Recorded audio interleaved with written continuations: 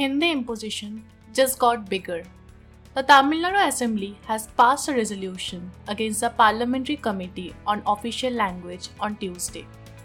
What did the committee say, and why the huge controversy?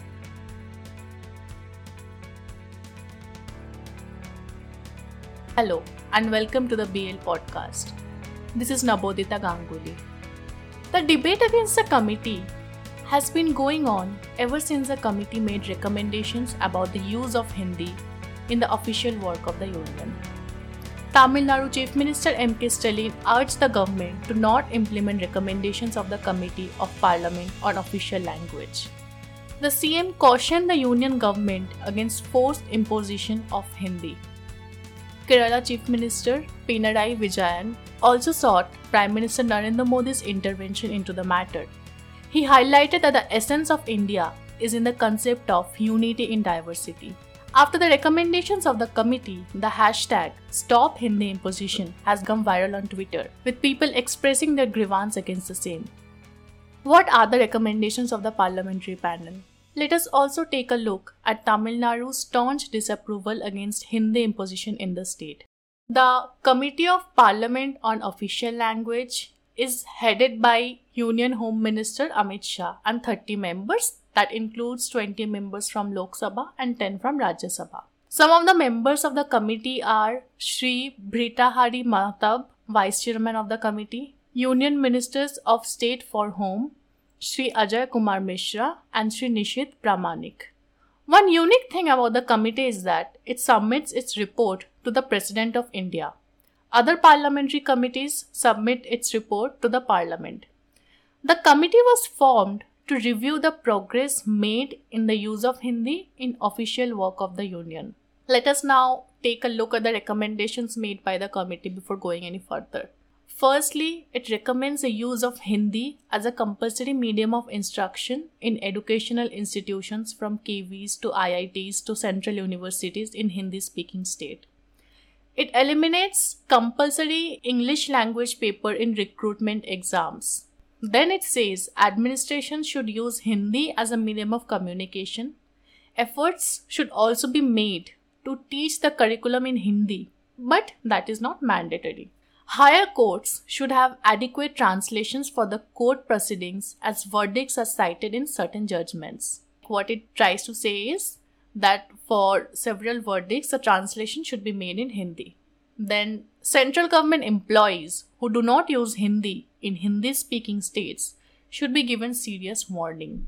Further, Hindi should be made as the official language of India in the United Nations. Events organized by the central government employees should be in Hindi or other local language. Lastly, central government employees should use Hindi or any local language while communicating over fax or mail. There are almost 100 recommendations made by the committee. However, they're not out for public display. Now, there are people who say that the protests are misleading. According to reports, Deputy Chairman of the committee and BJD MT Bhartruhari Matlab said that the reaction of Tamil Nadu and Kerala are misleading. She pointed out that states like Tamil Nadu and Kerala are exempt from this as the law is applicable only for states where the official language is Hindi. Meanwhile, Tamil Nadu BJP President K. Annamalai has called the protest by DMK against the parliamentary committee as artificial. Hindi imposition has been a topic of discussion in Tamil Nadu for a really long time, since the 1930s. E.V. Ramasamy or Periyar spearheaded an agitation against making Hindi compulsory in schools in 1937. This was happening at a time when C. Rajagopalachari was the Chief Minister of Madras Presidency. It was during this time the slogan Tamil Nadu for Tamilians was used by Ramaswamy. During this time, more than 1,000 people, including Periyar, were jailed. After the resignation of Rajagopalachari, the British government decided to make Hindi optional. Even the Constituent Assembly discussed the matter in great detail. Congress's T.T. Krishnamachari insisted on the use of Hindi as a common language. Dr. B.R. Ambedkar too didn't find it feasible to introduce multiple language. He said, and I quote, "One language can unite people. Two languages are sure to divide people. This is an inexorable law. Culture is conserved by language. Since Indians wish to unite and develop a common culture, it is bounden duty of all Indians to own up Hindi as their official language." Unquote. After much debates, the committee finally reached a compromise where it was decided that Indian constitution would not have any specific national language. Hindi and English would be the official language of the nation. The agitation against Hindi imposition started again in 1965. This happened a year before the Official Language Act came into force. Protests increased when the Madras Legislative Assembly saw the introduction of a three-language formula, that is English, Hindi and Tamil in the state. The protests saw self-immolation of several youths from Tamil Nadu, including Keelapallur Chinnasamy, a 27-year-old who died shouting pro-Tamil slogans.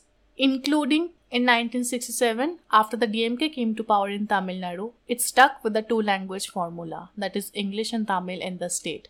Since then, successive governments have voiced their opinion against the imposition of Hindi in the state. In 1974, then Chief Minister of Tamil Nadu, M. Karunanidhi, voiced that central government offices in respective states should function in the official language of the particular state. Time and again, there has been protests against the use of Hindi as a national language in different states. Once again, questions are being asked about the use of Hindi. It remains to be seen as to how things would unfold. Thank you so much for listening to our content. If you like it, please subscribe and share. Thank you.